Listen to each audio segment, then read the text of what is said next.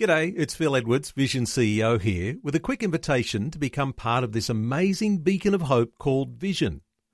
Together we can put our love into action to help people of all kinds build or rebuild their lives on the truth of God.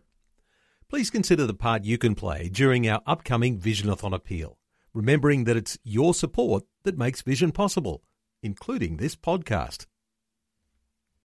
Jesus said, "If you hold to my teachings, you are really my disciples. Then you will know the truth, and the truth will set you free." Sometimes when non-believers want to have a dig at Christians, they will wait until they catch us in a moment of weakness or failure and then say, "Call yourself a Christian?" My response to that taunt is, yes, but not a good one. I never said I was a good Christian, but I am a Christian. I am trusting fully in what Jesus did on the cross for sinners like me. People seem to have this weird idea that a Christian is someone who has behaved unto salvation, and the Bible knows nothing of that kind of doctrine. It speaks only of those who believe unto salvation. That's the whole point, isn't it? It's not what I've done that has washed away my sins and written my name in the book of life, but what he did on the cross. A Christian never says, "Look at me and become like me." It says, "Look to Jesus and be saved." We are not the message. Jesus is. Of course, when a person is born again, they become a partaker of the divine nature, and the life that is now on the inside begins to manifest itself on the outside through our behavior. But the fact remains, we are not saved by our behavior, but through the finished work of Jesus.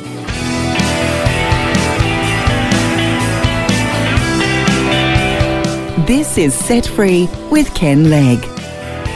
And thank you for joining us. It's Phil here, along with author and pastor Ken Legg. And our subject this week is Salvation is Forever. It's such a relief to know that we are not the message, but Jesus is. And Ken, as you say, when a person becomes a Christian, eventually change will begin to be seen in that person's life, isn't it? Yeah, that's right. As you know, we're looking at the subject of eternal security this week. But sometimes people make a profession of salvation and there's never any change in their lives. And then again, there are others who seem to have changed, but then they go right back to their old way of life and even renounce any belief in Jesus whatsoever. In fact, somebody recently told me of a person they knew, and they'd led this person to Christ, and then that person fell away and wants nothing more to do with Christianity. And they said to me, well, he definitely was saved.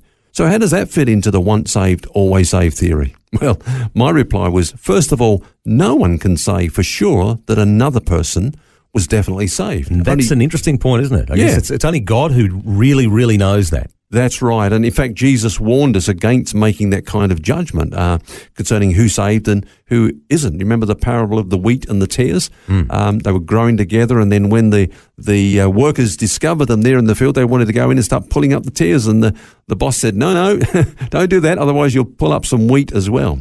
And so it's not our job to try to pull up the tares, these sort of counterfeits, if you like.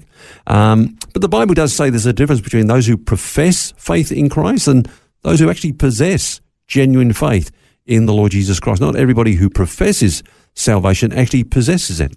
Paul, when he was writing to Titus, he said, they profess to know God, but in their works they deny him. And then in another place he said, there are those who have a form of godliness, but actually who deny the reality or the power of it. I'm sure that most, if not all of us, would know people who we thought were true Christians, and now they're totally renounced Christ, or they've moved right away from any sense of looking like they're following Christ at all, maybe even become atheists. Yeah. What do you do with that? Well, I think, and I've come to discover, studying the Word of God, that there's a difference between what I would call an awakened soul and a regenerated spirit. Now, both of those are works of the Holy Spirit. An awakened soul is all of a sudden aware through the Holy Spirit that they are sinners, that they do need Christ for their salvation, and they kind of get into Christian activity. They get into Christian things because they're favourable towards the cause of the church and so on, and so they come to church, they get involved in Christian activities, they talk the lingo, behave like Christians at times. Might even listen to Christian radio. But have they all been born again? Now, regeneration only takes place when a person really trusts in Jesus for their salvation. When they come to that point where they can say, on Christ, the solid rock I stand, all other ground is sinking sand. Now, in the parable of the sower, Phil, you remember that some seed actually fell on stony ground. Now, it sprung up, but above the surface all seemed fine, but we couldn't really see what was happening beneath the surface in the ground. And Jesus said that this seed actually had no root. Now, what does that mean? Well, of course, Jesus is the root of true Christianity. Paul says, as you have received Christ Jesus, so walk in him, rooted and built up in him and established in the faith. Now, some people are rooted in the church. They're rooted in morality and believing in the morals of Christianity and so on. Yep. But they haven't got their roots in a genuine faith of the Lord Jesus Christ. So they have a form of godliness, but no real connection with Christ. So is it fair to say that those people are tares rather than wheat? Yeah, that's what I think Jesus was saying. And our tares are counterfeit Christians. We have no trouble believing in false prophets and false teachers and false apostles. Well, the Bible actually speaks about false brethren. Some people have been enlightened, but they've not been regenerated. So they're in the same field. There's tares and wheat growing together. There's professing Christians and there are possessing Christians. And it's not for us to say whether this person's got just a surface connection with Christ or whether they're really rooted in him. That's God's responsibility. I guess what you're saying, it's the difference between knowing how to swim and actually jumping in and doing it. Is there an example in the scriptures that springs to mind for you? I believe there is. In fact, even amongst the disciples of Jesus, there was one who on the outside looked like a genuine believer, but later it emerges that he wasn't really saved. It's Judas you're talking about, I guess, here? Obviously. Some believe that he was saved and then was lost, which means then a person could lose their salvation. Mm-hmm. Others, in fact, I know people that believe that he was saved and is still saved today. But the New Testament, I believe, tells us that he never was saved. Now, because of our, limited time that we've got, let's just quickly go to John chapter 6. And that's where Jesus had fed the 5,000 and people were following him and said, well, look, you're only following me for the food that perishes. You need to follow me for the food that endures for eternity. Yeah. And, unless you eat the flesh of the Son of Man, drink his blood, you've got no life in you. Then many turned away. And we read this, that Jesus said, there are some of you who do not believe, for Jesus knew from the beginning who they were that did not believe and who would betray him. Now, in response to that, Jesus said to the disciples, are you all going to go away? And they said, no, we're not going to go away. In fact, Peter spoke on behalf of all of them, and he basically said, look, you said that there's some here who don't believe, but obviously we, the disciples, are not like that. We're not in that category.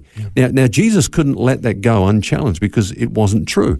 Let me just read to you what he said. He said in verse 70 of that chapter, he answered and said, did not I choose you 12, but one of you is the devil? And then he says that he spoke of Judas Iscariot, the son of Simon, for it was he who would betray him, being one of the 12. So Jesus said, well, hang on a minute. There's actually one amongst you who are not genuine believers. Okay, so why did Judas become a Christian at all? Well, I think you could say that for some of the disciples, not all of them, but for some in that group of 12, they followed him initially for selfish reasons. They were lured by, the idea of power and fame and position. They saw that Jesus was gathering a crowd. They had an agenda, some of them. But then as Jesus taught them, they become transformed. But Judas never was. Was he saved? Well, Jesus called him a devil, called him a thief, called him a betrayer, called him even the son of perdition, a term which he only used is only used in the scripture, I should say, for the Antichrist. So was he ever saved? No, because Jesus said, look, it would be better for that man if he was never born. Now, he wouldn't say that about someone that was saved. But what about the other disciples? How is it that they could never suspect him of not being genuine? That's right. It's quite amazing. They hung together the whole time, Not only that, but they appointed him as the treasurer. you got to really trust someone when you trust them with the money.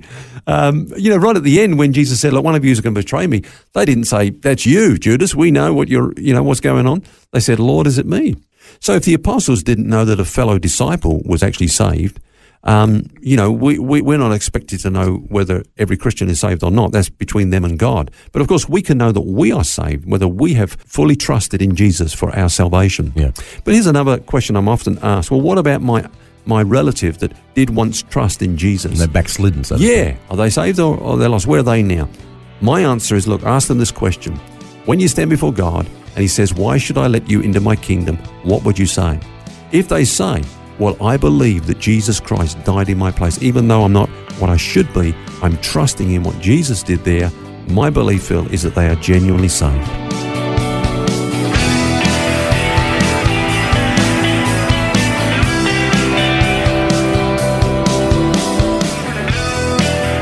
A good reminder that salvation is forever. That's our theme this week, and we'll have more tomorrow. Until then, remember, you don't have to carry that baggage. God wants you to be set free. For books, DVDs, small group studies and other resources from Ken Legg, including the book This is the Life, which features topics from today's message, visit the Vision Christian store at vision.org.au. That's vision.org.au.